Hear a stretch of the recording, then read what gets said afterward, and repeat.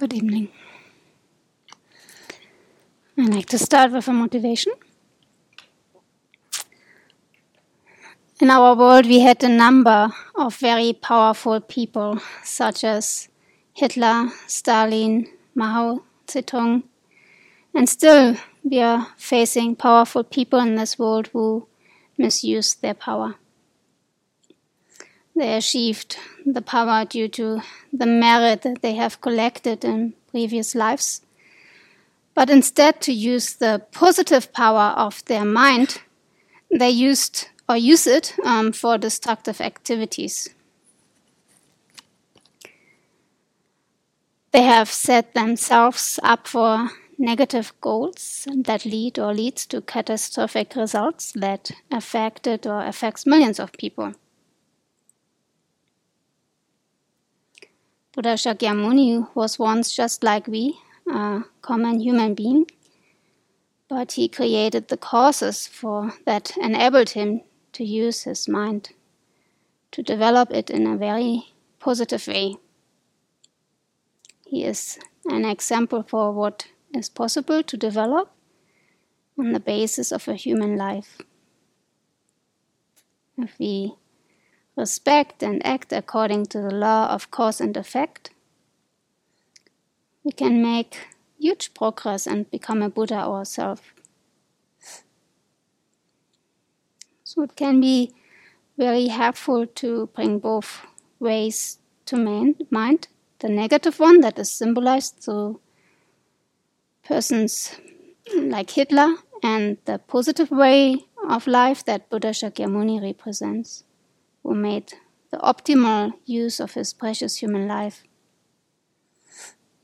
The two ways are possibilities how to lead our life. It's our decision what life we want to live. We may think that Buddha's capacities and abilities are way over our head, but if we go step by step, we can change our way of thinking and develop positive qualities such as compassion. So even at the beginning of our practice in training our mind, we will recognize the benefits that it brings to ourselves, our family, our friends, our community, to our country, to the whole world.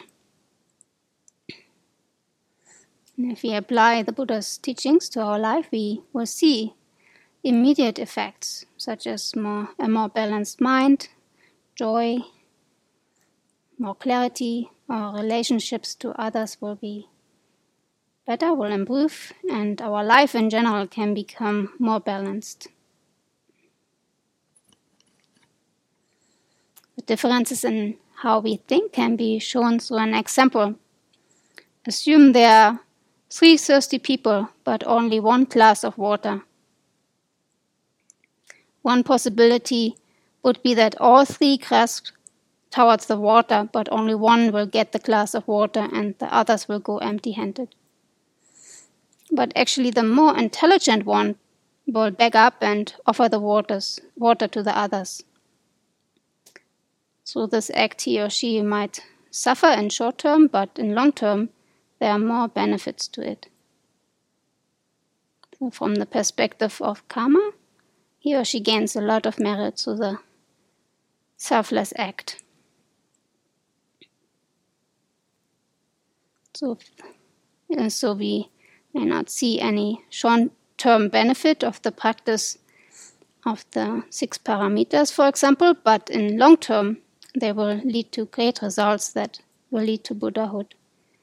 In that sense, maybe use the time now we have, and while we have some clarity of mind, some physical strength, in order to develop our mind by reviewing the practice of fortitude.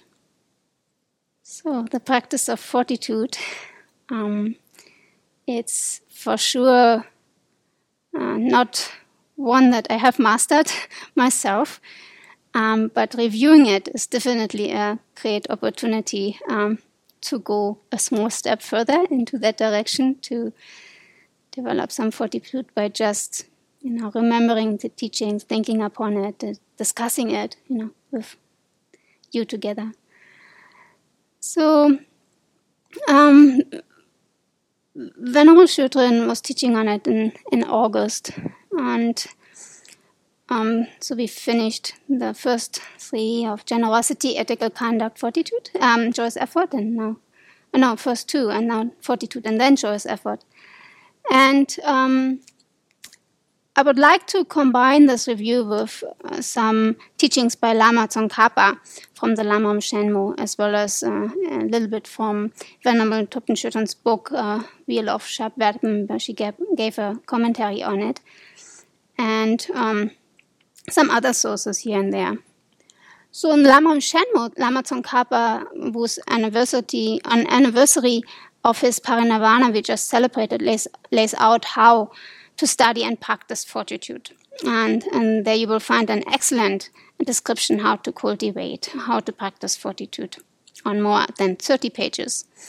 So the outline is as follows. If you want to read later, the section is in volume 2 on page 151.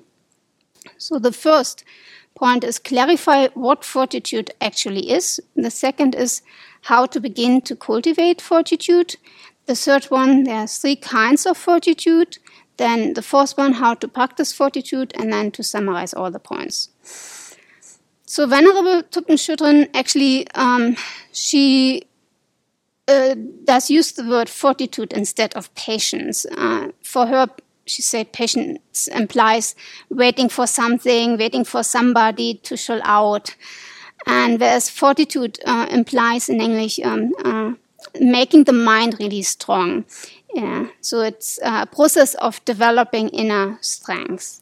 So that if we experience, for example, criticism, insults, and that would normally make us angry, here we have the strength not to get angry in return, but rather to stay very firm.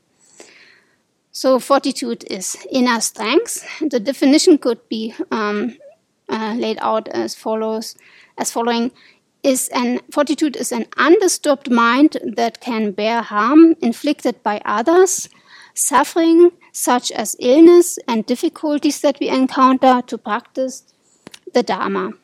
So it can bear harm and difficulties. It's not gritting our teeth, so we accept things and remain firm, clear, and steady without being a feather flowing around in the wind, moved by the wind, by everything what happens to us, every word that somebody says to us.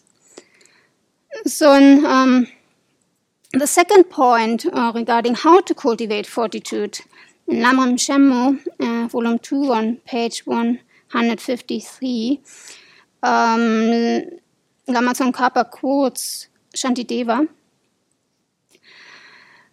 an undisciplined person are as limitless as space. You could never overcome them. If you conquer the single mental state of anger, it is like vanquishing all your enemies. Where could you get enough leather to cover the entire surface of the earth? Wearing just the leather of your sandals is like covering all the earth. Similarly, I cannot change external things, but when I can change my state of mind, why do I need to change anything else? The example of covering your shoes with leather rather than covering the whole world is here what he wants to point out. So rather to develop fortitude within ourselves than expecting the whole world to be kind and nice and loving to us all the time, what will probably not happen very soon. So Lama Tsongkhapa points out first to reflect upon the many benefits of fortitude. So now we can discuss, what do you think, what are the benefits of fortitude? The what goes better? The day goes better. It protects your merit, yes.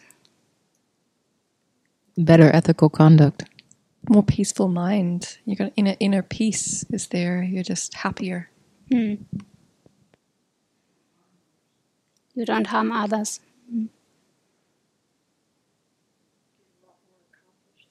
You get a lot more accomplished. Yeah. You'll have no enemies in the world.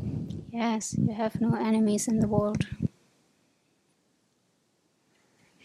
If you've been harmed and you're patient, you can give people a chance to calm down and recover and maybe compose their minds. Yeah. Better physical health. You won't commit suicide. Yeah. Basically, your whole mind and your whole life is completely different because you're not plagued by irritation, you're not plagued by annoyance, things don't bother you. Mm-hmm. You just float along and do what you need to do. You have more time, you have more enthusiasm, you have more energy. It's a great idea. Excellent. Yeah. So at the time of death, you won't have any type of guilt or remorse for all the times that you said this and did that, and so it's really guaranteeing you a peaceful death. Mm. Yes. And you'll be looking good, too. Yeah, they say so.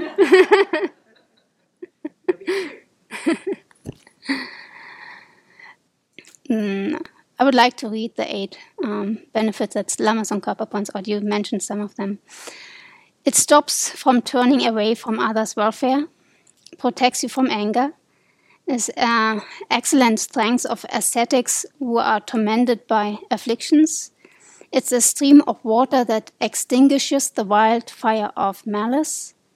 It's the armor that can't be pierced by the errors of others' undisciplined persons' misperceptions.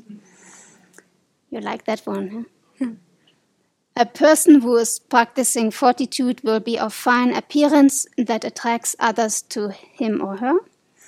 You keep a joyful attitude, so you will always be happy. Stops miserable rebirth in future. You had that. Bestows goodness that provide happiness in this and future lives. So yeah, we have been quite good. I would like to share one short biography of a nun who is the senior of Jangchop Choling in India. I found this biography on Venerable Shutran's website, Venerable Thubten Jampa. And that's a great example how to practice fortitude in the face of difficulties, suffering. She was born in Kham in southwest of Tibet. She became a nun with 12 years. And when the Chinese came into Tibet in 1958 and 59, she moved with her father to Lhasa. And they hoped that they would find a better situation there. But unfortunately, the Chinese came soon after, and Lhasa has been occupied. In March 59, the Tibetans and Chinese, they fought with each other. As you might remember, many Tibetans used this opportunity to flee to India. Venerable Latsu and her father, they didn't manage it in that night. So next morning, her father said to her, "We have to go now. Now's the time." And he asked her to go to their friend's house to get some belongings. And when she came back, she saw that the Chinese occupied her father already. She couldn't go there. She couldn't say, "Hey, this is my father, don't take him with you." She knew about the danger, and she just saw him, being taken by the Chinese. And she had no clue where they put him. 2 years, she'd searched the whole Tibet. And finally, after 2 years, she knew where he was located. And luckily, some Americans came to Tibet, and somehow the Chinese government released some of the more elderly inmates, and one of them was her father. So, since China regarded religious practice and as useless and religious practitioners as parasites on society, they ordered them to do manual work, such as working on the roads, doing road work. Her father and she worked every day, and in the evenings they had to attend some Chinese communist meetings, so they were really tired. Her father was not the youngest one anymore, and so they suffered a lot, but she said that they had to practice very hard not to get angry with the Chinese, as this would have been very useless in such a situation, she said. It would have added just more emotional turmoil to the physical suffering they had already experienced. Also, she has been clear that her anger would have caused her to lose the clarity of mind, and that could have led to wrong decisions and so to more suffering. Yeah. So Lama Tsongkhapa actually instructs us to meditate thoroughly on the benefits of fortitude, till we have some strong, firm certainty in the cause and effect relationship. So, going further into the disadvantages of not practicing fortitude, what do you think what these are?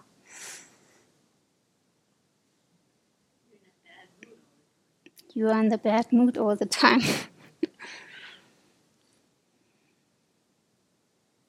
Enemies abound. They're everywhere. They're under every rock, behind every tree, behind every door.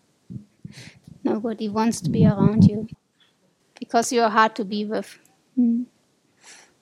Anger destroys a lot of our merit and slows down our progress to accomplishing our spiritual goals. When I'm angry, there's absolutely no clarity in my mind, so my decisions are done impulsively, without thought, without wisdom, and repercussions ensue.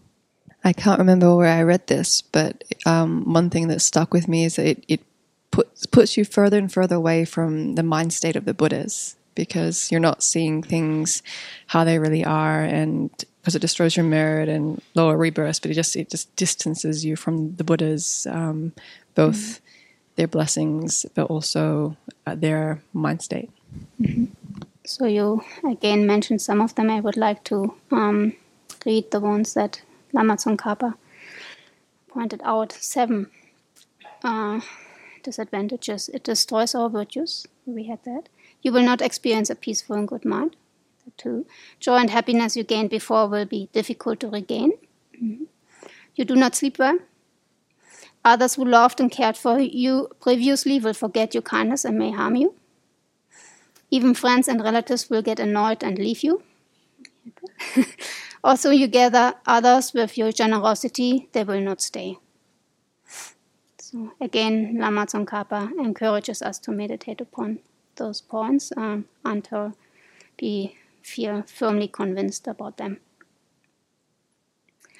So Venerable Thubten continues to explain the 3 kinds of fortitude. What are these? The fortitude of not retaliating when you are harmed by others. The fortitude to bear suffering.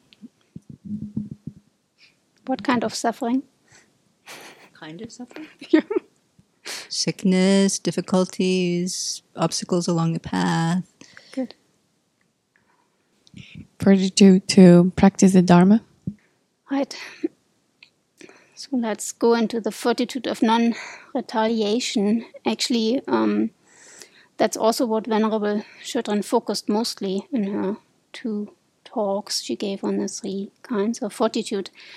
And also when you read in Lama Tsongkhapa's book or in Paponka's Lamrim book, the first kind of fortitude is laid out in bigger extents. So like Lama Tsongkhapa, I saw from 30 pages, I think he spent 12 on that one and only 4 on the second one and only 1 on the third one. So, yeah. And Venerable Thubten, really, she made it very accessible, I found, to bring to mind modern examples, like bringing to mind the results of technology, how that works, and also, I think I had a feeling when I listened to her talks in August, but now too when I listened to it the second time, that she was really speaking to us from experiences, how we are, and she knows us, and she knows her students from afar too, and she knows herself. So that's why she can lay out all facets of this kind of fortitude. I also looked up how Geshe Rabten or Tsongkhapa title this kind of fortitude, just to have different wordings to understand it maybe better for me as a non-native. And it was helpful. So Geshe Rabten says in the Essential Nectar, what's an outline, a meditation outline, very extensive meditation outline, calls it the patience of unconcerning harming, or in Lamrim Shenmo it's said, disregarding harm done to you. So this goes on a personal level, on a group level, on an international level. It's the fortitude of being able to bear harm without retaliating. Normally we become very agitated when another person or another being harms us, may it be a human being, an animal, even insects, or even when it's justified to some extent. Think about it. How many of you have been taught to harm somebody back when you have been harmed? Raise your hands. Maybe. Yeah, nearly everybody, maybe 80% of us. Venerable Thubten taught this kind of fortitude by making us aware of some modern ways of how anger can be provoked and how to practice with it. She says, nowadays there are so many new ways to get angry, to get offended. People who don't approve of us because of the improved communication such as internet, phone. If you think about bullying, for example, we used to get bullied face-to-face, she said. And now you can be bullied by a huge number of people through the internet, through Facebook, social media, and just through email. So you need, she emphasized that you need to be especially strong to be able to stand up and to face that and not to take it personally. Because we have a tendency to assume that their evaluation of us is true. Or we reject the evaluation as untrue. But if you look at it, why do we get angry if something a person said upon us is clearly untrue? What do you think? I have an answer. I was just thinking about that this morning, and I was thinking I need to really look at that more deeply. I mean, the obvious thing that comes to mind for me is that we have just so much unrecognized attachment to how we think of ourselves and how unrealistically we think of ourselves, actually. So, and I actually think it kind of is, the root of that is more like a kind of pride, but it's really kind of an ignorant pride because I don't really think we're usually on top of it. So we just, on the surface, just react to things. But I kind of wanted to think about this quite a lot because it seems like not so obvious to me. We may be worried that other people will believe whatever they're saying, and if other people don't like us, then we're going to suffer. Mm-hmm. They may not talk to us, they may shut us out, they may call us names, other things. Okay. Venerable helped us. It could be that we have secret doubts, that we have that inner quality.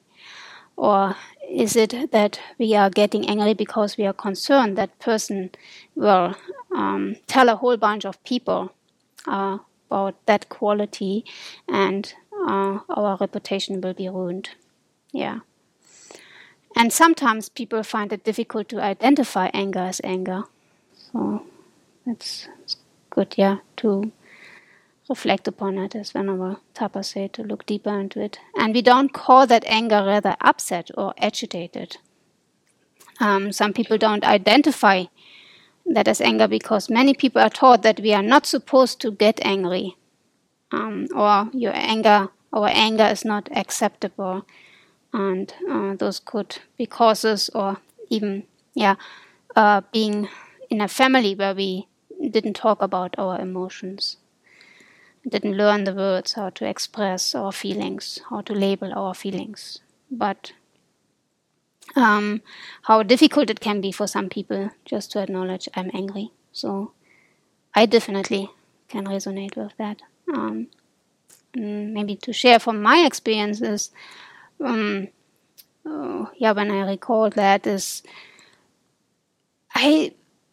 the word anger even didn't appear once in my family. There was anger for sure, a lot of anger, but no expression. I wouldn't have dared to say I'm angry. It would have caused such turmoil in my family.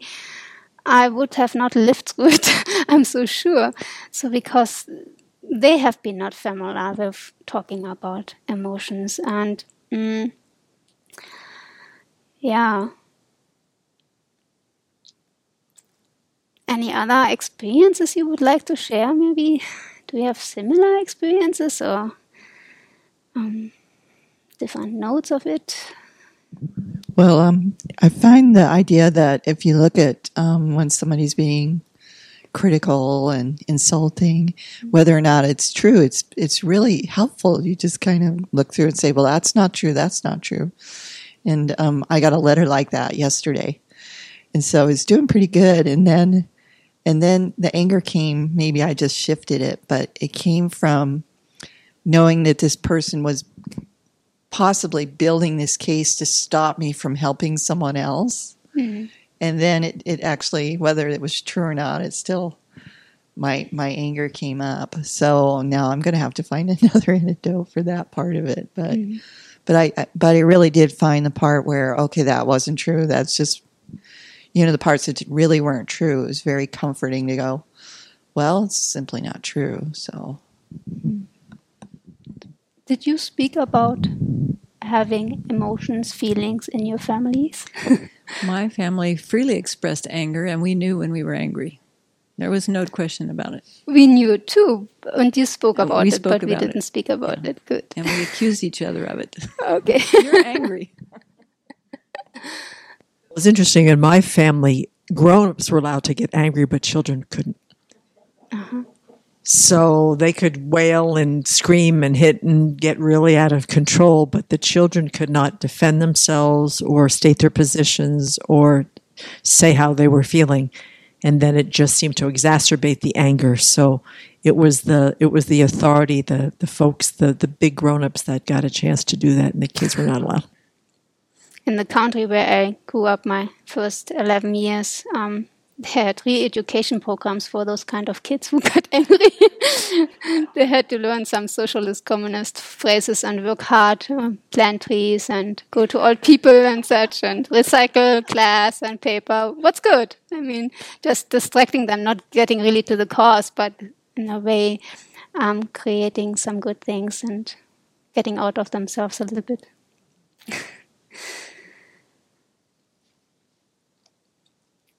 I think Lama Tsongkhapa quoted something by Bodhisattva, what I found speaks for that experience. When a yak has been saddled up for carrying goods, if the saddle tightens around his tail, he bucks, and the saddle beats against his legs. If the saddle is loosened, the straps drop, and the yak is happy. Similarly, if you do not relax around harm doer, the harm doer matches what you do, and you steadily become more unhappy. Does it resonate with you? Yeah. So Venerable Thubten continues, we don't like what a person is doing or misinterpret what they are doing. We are angry but don't identify it as anger. We identify it as that person is picking on me, mistreats me, that person does all these mean things to me. Familiar? Yes, for me too. For some people it's just a blame and they can't see that I'm angry. So it's an easy thing to get stuck in, and she also emphasized that depression is anger turned inwards. And Venerable Thapa was mentioning that too. So she says that blaming our families are especially strong since Freud, who was from Germany. But our emotional response, that's the problem now, not what the people did to us. So, what happened in the past, it happens, and it's not happening now, but we still, we have this kind of blind view. She used the gong. We look at one part of the gong, what we don't see all the other aspects of it. So we don't see the whole thing. What happened in the past happened, it's finished, it's how I'm thinking about it, and what my emotional response is to that that's creating the suffering. Okay, now we are moving into the section of how to practice. I find this book extremely good, Good Karma. The Wheel of Sharp Weapons by Dhammarakshita. Venerable Thubten gave a commentary on that. And it's something I can only take first by first. It takes a long time because these advices, how to practice, for example, fortitude, are kind of radical. I'm not grown up with some of those, as all of them actually, advises how to turn our karma around. Verse 13 quotes, when unpleasant words reach my ears, it's a weapon of destructive karma turning upon me. For my verbal offenses, such as divisive speech, from now on I will condemn flawed speech. So our usual reaction to criticism or when people talk about us behind our back is to get offensive, even aggressive. We might start to lobby others to be on our side or to talk badly about them. This creates disharmony and plants the seeds for destructive karma. So instead of blaming others, the Wheel of Sharp Weapons teaches us to see that the causes of hearing unpleasant words is in our own verbal offenses, such as divisive speech. Venerable Thubten says, we may discover that we have harshly blamed others, made false accusations, hurt their feelings, and ruined their reputation. We have picked faults and gossiped about them. We have deliberately made derogatory comments about others and widely discussed what was told to us in confidence.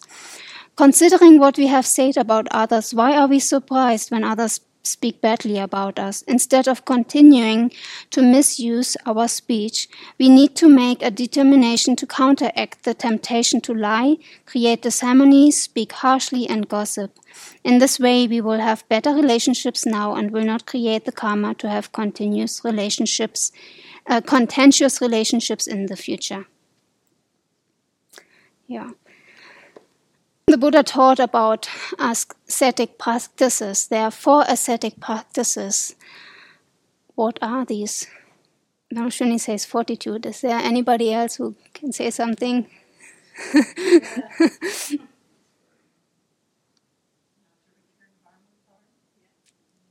Not to return harm with harm. Blows with blows. Insults with insult. Yeah. Criticism, it says here, points out your faults. You don't point out their faults when they point out yours. Yeah, that's insults, not to return insult. And when somebody beats you, not to beat back.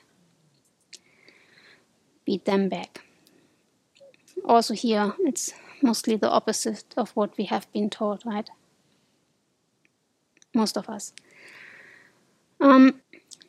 This is the real practice of confronting our inner enemies.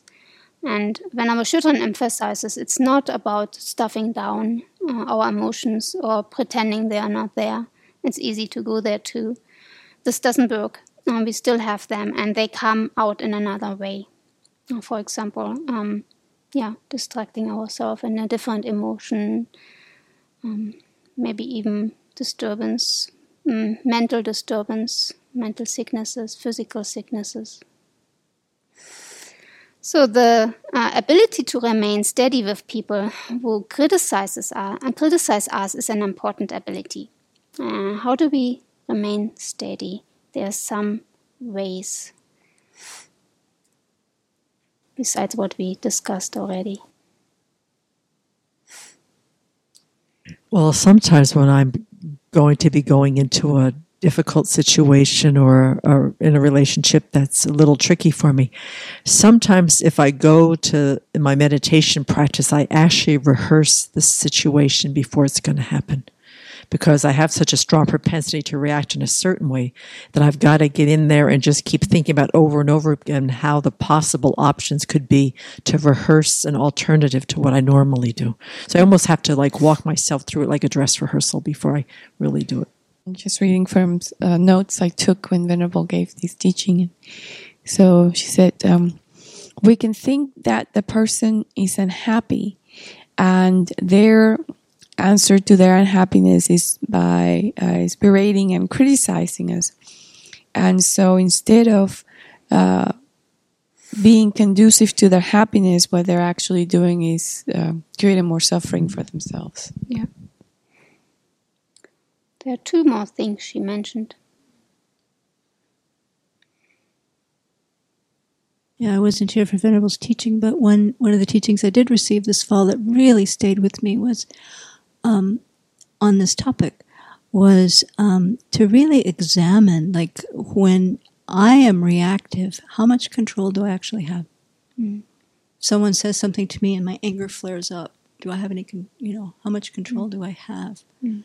And to really pay attention to, how that's true. Mm. And then to turn that around and go, then how much control do you think the person that you're so angry with has? Mm-hmm. Mm-hmm.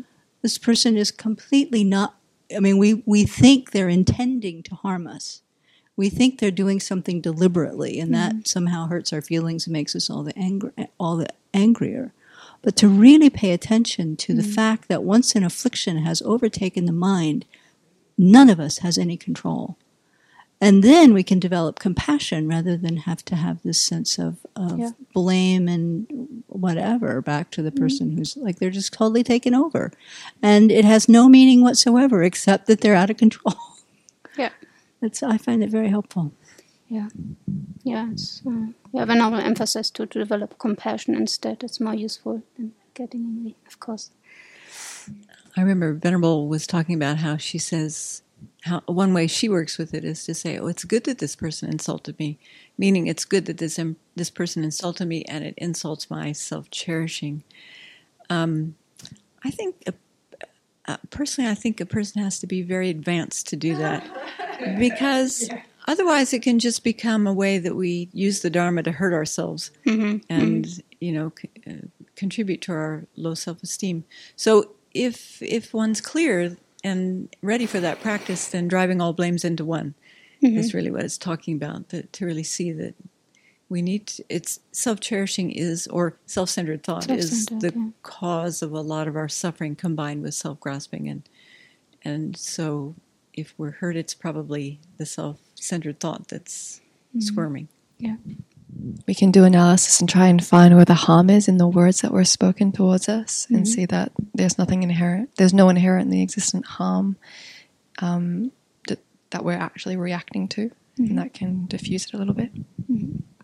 And Tonglen, where you can try to imagine taking on the suffering of other people who are as miserable as you when you're that angry. And may that suffice for their anger. Yeah, Venerable also says, ask yourself what they said. Is that true? There are only two answers, yes or no. So if it's true, then why don't I just say you are right?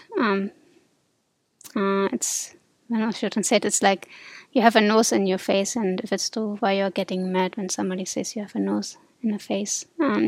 If somebody criticizes or blames us, why do we get so angry? They are misinformed. Why do I need to get angry towards somebody who is misinformed? We may need to go and correct them. Why do I need to get angry at them? So to summarize this kind of fortitude, it's fortitude means, she translates it, and it's not a big deal to us. Actually, when we really practice it, fortitude is to stop seeing it as harm, have compassion, having a kind heart, and admit our mistakes. I don't have to defend myself against things that are true. So if somebody insulted, blamed us, see it as seeing the object of negation. Rebecca referred to see it as wheel of sharp weapon, coming full turn, cuts out anger and upset. think it's good they ruined my reputation. It helps to cut pride. It really hurt my self-centered thought. It's good to think like that. Yeah, and there are many more good antidotes that we will find in Healing Anger by the Dalai Lama, or Working with Anger with 67 antidotes. Venerable Thubten pointed that out. So, yeah, if you really, really want to get into it, there we are, Working with Anger, Venerable Thubten. And I think I really concluded so far that, yeah, it's really essential. You can't really practice if you don't have fortitude. If you don't have generosity, okay, but fortitude, I mean, if you don't give generously, you have sometimes the result of not having enough to practice the Dharma. But if you have a moment of anger, it can destroy so much, especially if it's turned towards realized beings or your teacher. It's immediate effect. So what's the second fortitude? What was it? Physical illness, enduring suffering, physical illness. Yes. Pain. Mm-hmm. Yeah, from simple illness, injury, difficult situations. Yeah, Venerable Samke gave a beautiful motivation this morning about one resident here who took on some surgeries in the past and just recently, and will go through a lot of physical pain due to that. And this last surgery is probably the most painful surgery she had so far, and she is quite calm, peaceful about it. She takes it. She practiced this kind of fortitude of enduring the suffering. Geshe Rabten says this kind of suffering, the essential nectar calls it the fortitude of willingly bearing suffering, and in Lamrim Shenmue says accepting the suffering arising in your mind stream. So, how are we going to respond normally when illness, injury comes to our body? How do we often react? You cry? Strong aversion. Strong aversion, yeah. I have fear, anger, catastrophizing. Woe's me.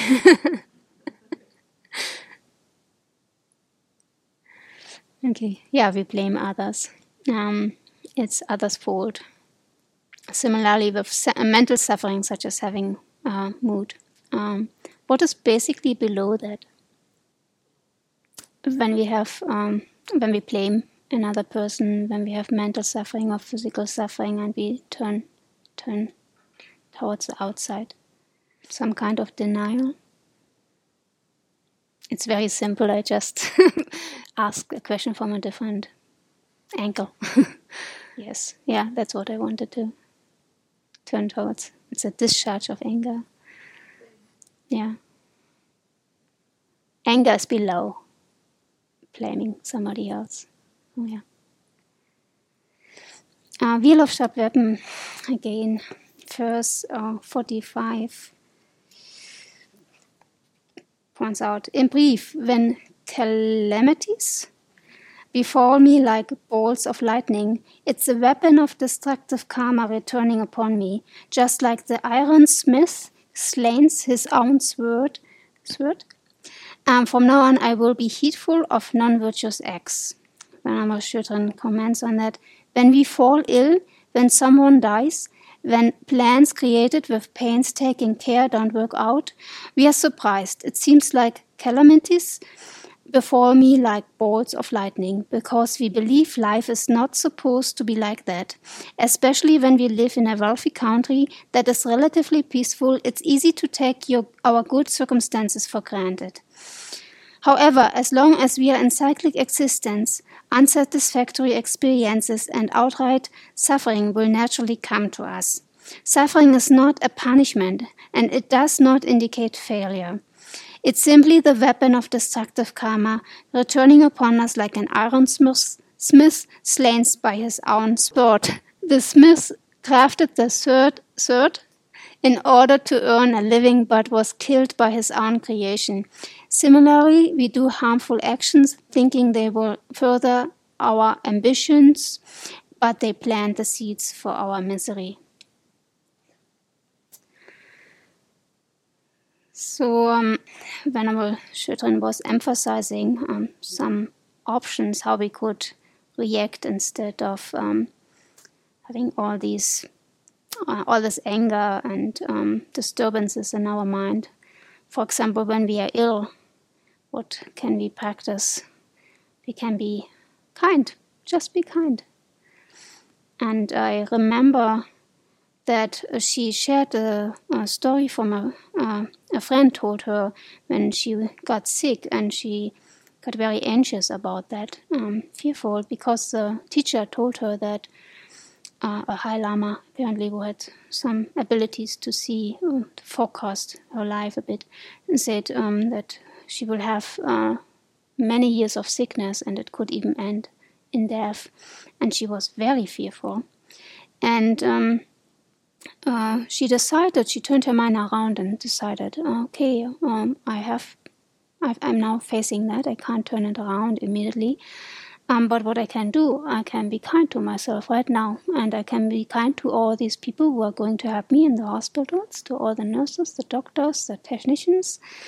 And it helped. It turned her mind totally around. And I also remember when Jigme shared once this story, and I myself too, I remember when I had my surgery on my appendix, when I practiced Tonglen, it was one of the best life moments of my life.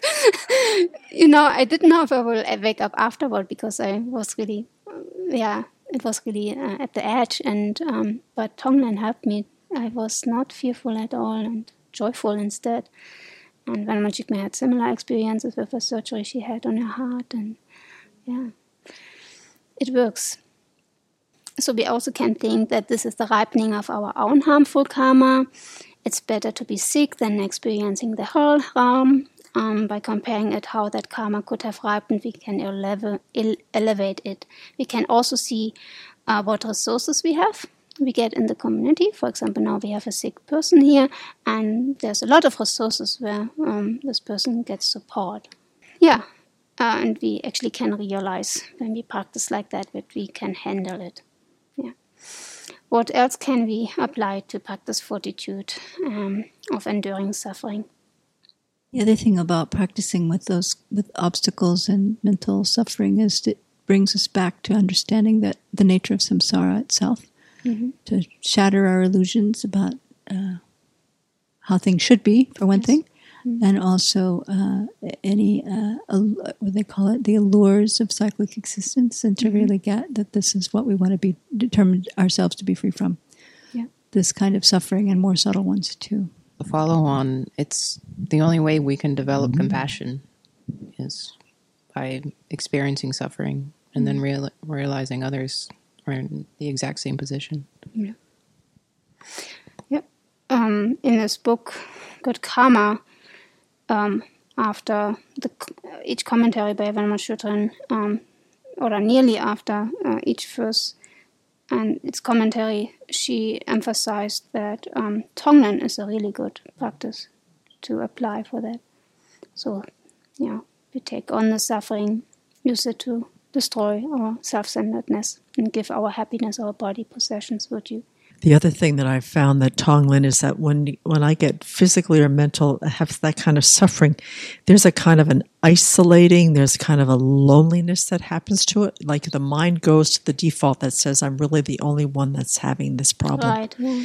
So it's about the self-centeredness, but there's also something about including yourself in the family of beings, that there isn't any being that is not going through something similar, if not worse. So there's this kind of connectedness, there's sort of this interdependence, this simpatico, this befriending thought that we're all in this together, and this is just part of the deal, like Venerable Chuni said. So, and by not feeling so isolated and like it's all about me, then there's this opening and this softening around the suffering itself, and it does really help the situation. Yep. What's the third kind of fortitude? In Geshe Rappen's book, it says, patience of certain thought in the Dharma means having unchanging faith in the Three Jewels and a strong determination to practice. Lamam Shenmo says being certain about the teachings and firmly maintaining belief in it.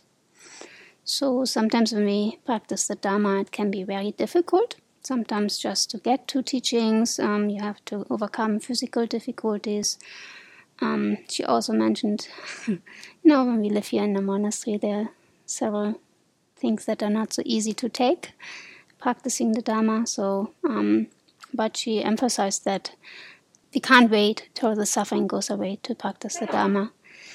We will never learn the Dharma if we approach it like that. Do you have personal examples how you practice this kind of fortitude? Yeah? Very good. Your car is... Oh, okay. So you came up here and you took the challenge of walking up and your car is now in a ditch. So right at the edge. Okay.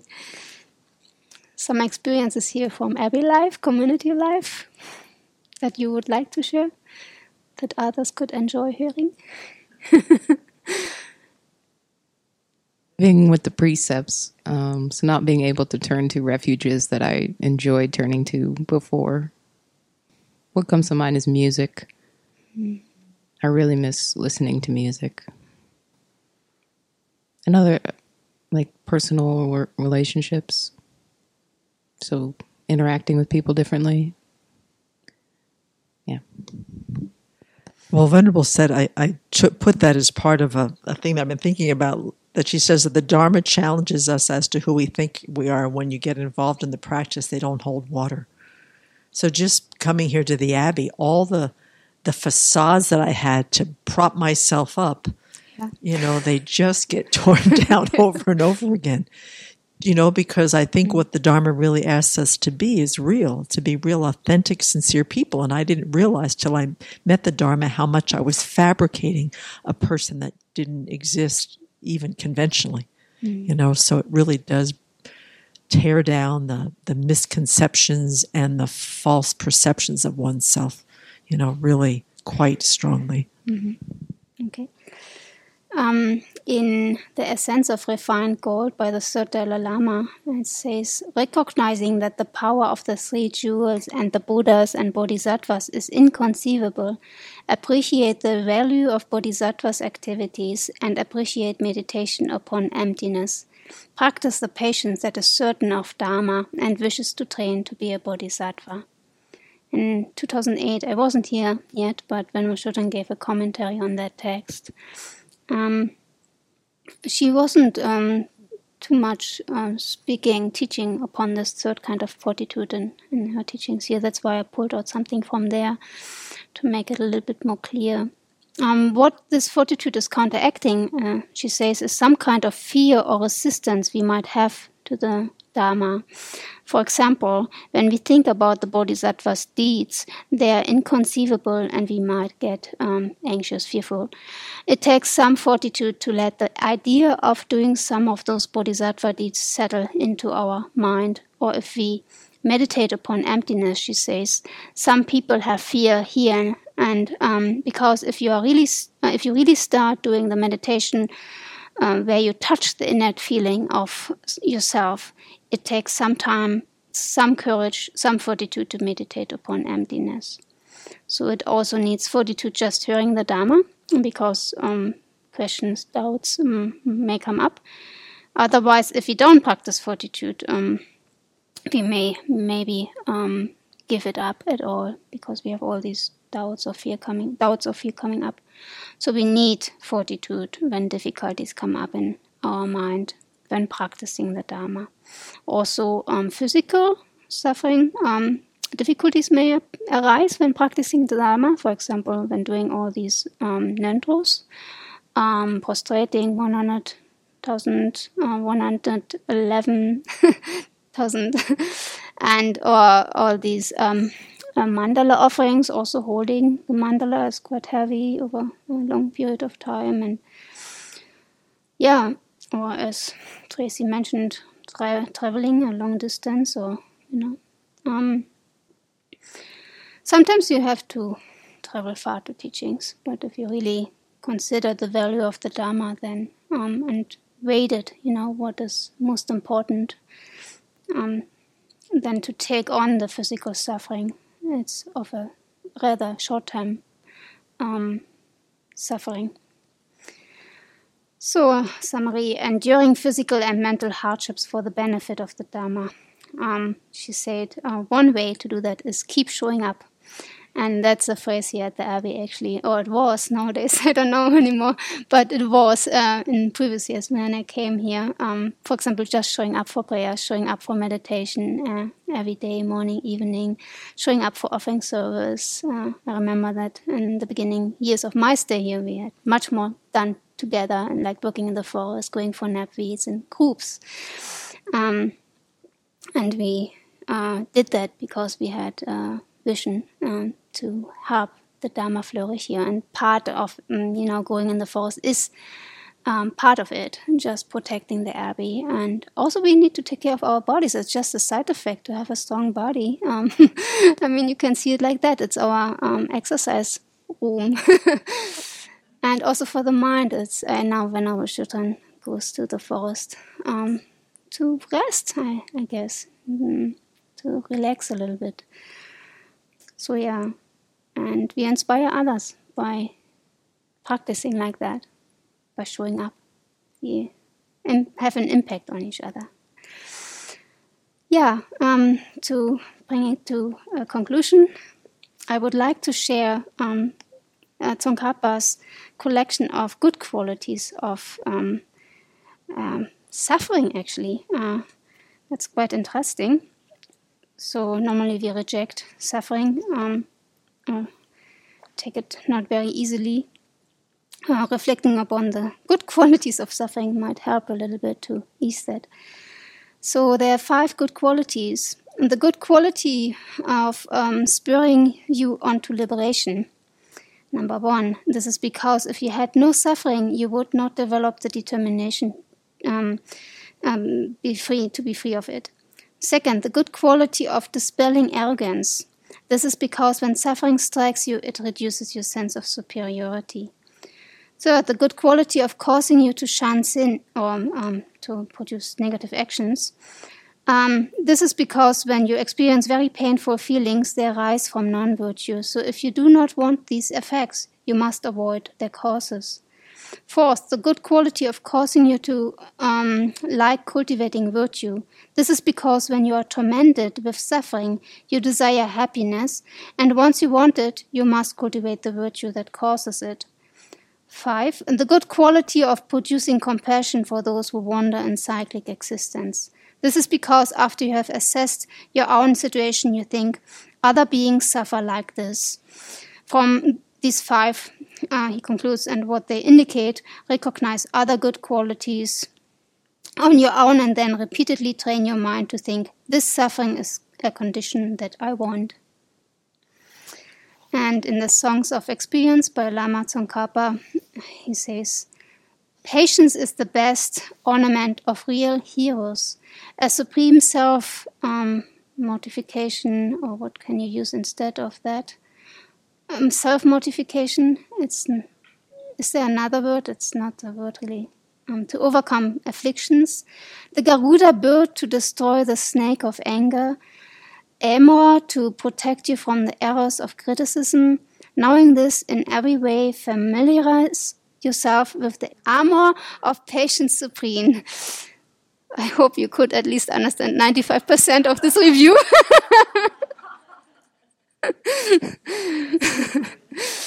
Okay. Yeah, thank you. Okay, any comments, any final? Yeah.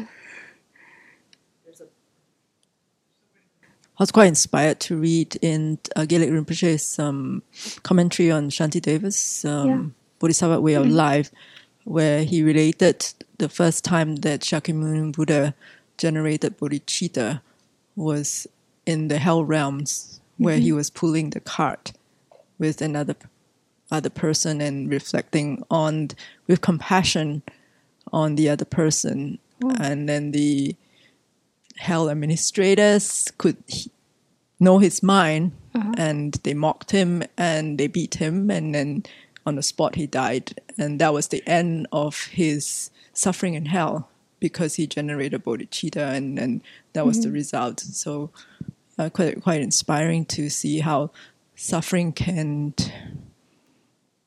not be a bad thing. Yes. Yeah. And this is a verse from Shantideva that I keep reminding myself, is there's nothing at all that does not become easier with practice. There, from accepting small problems, you'll be able to bear great difficulties. Yes. Going step by step. Good. Thank you so much.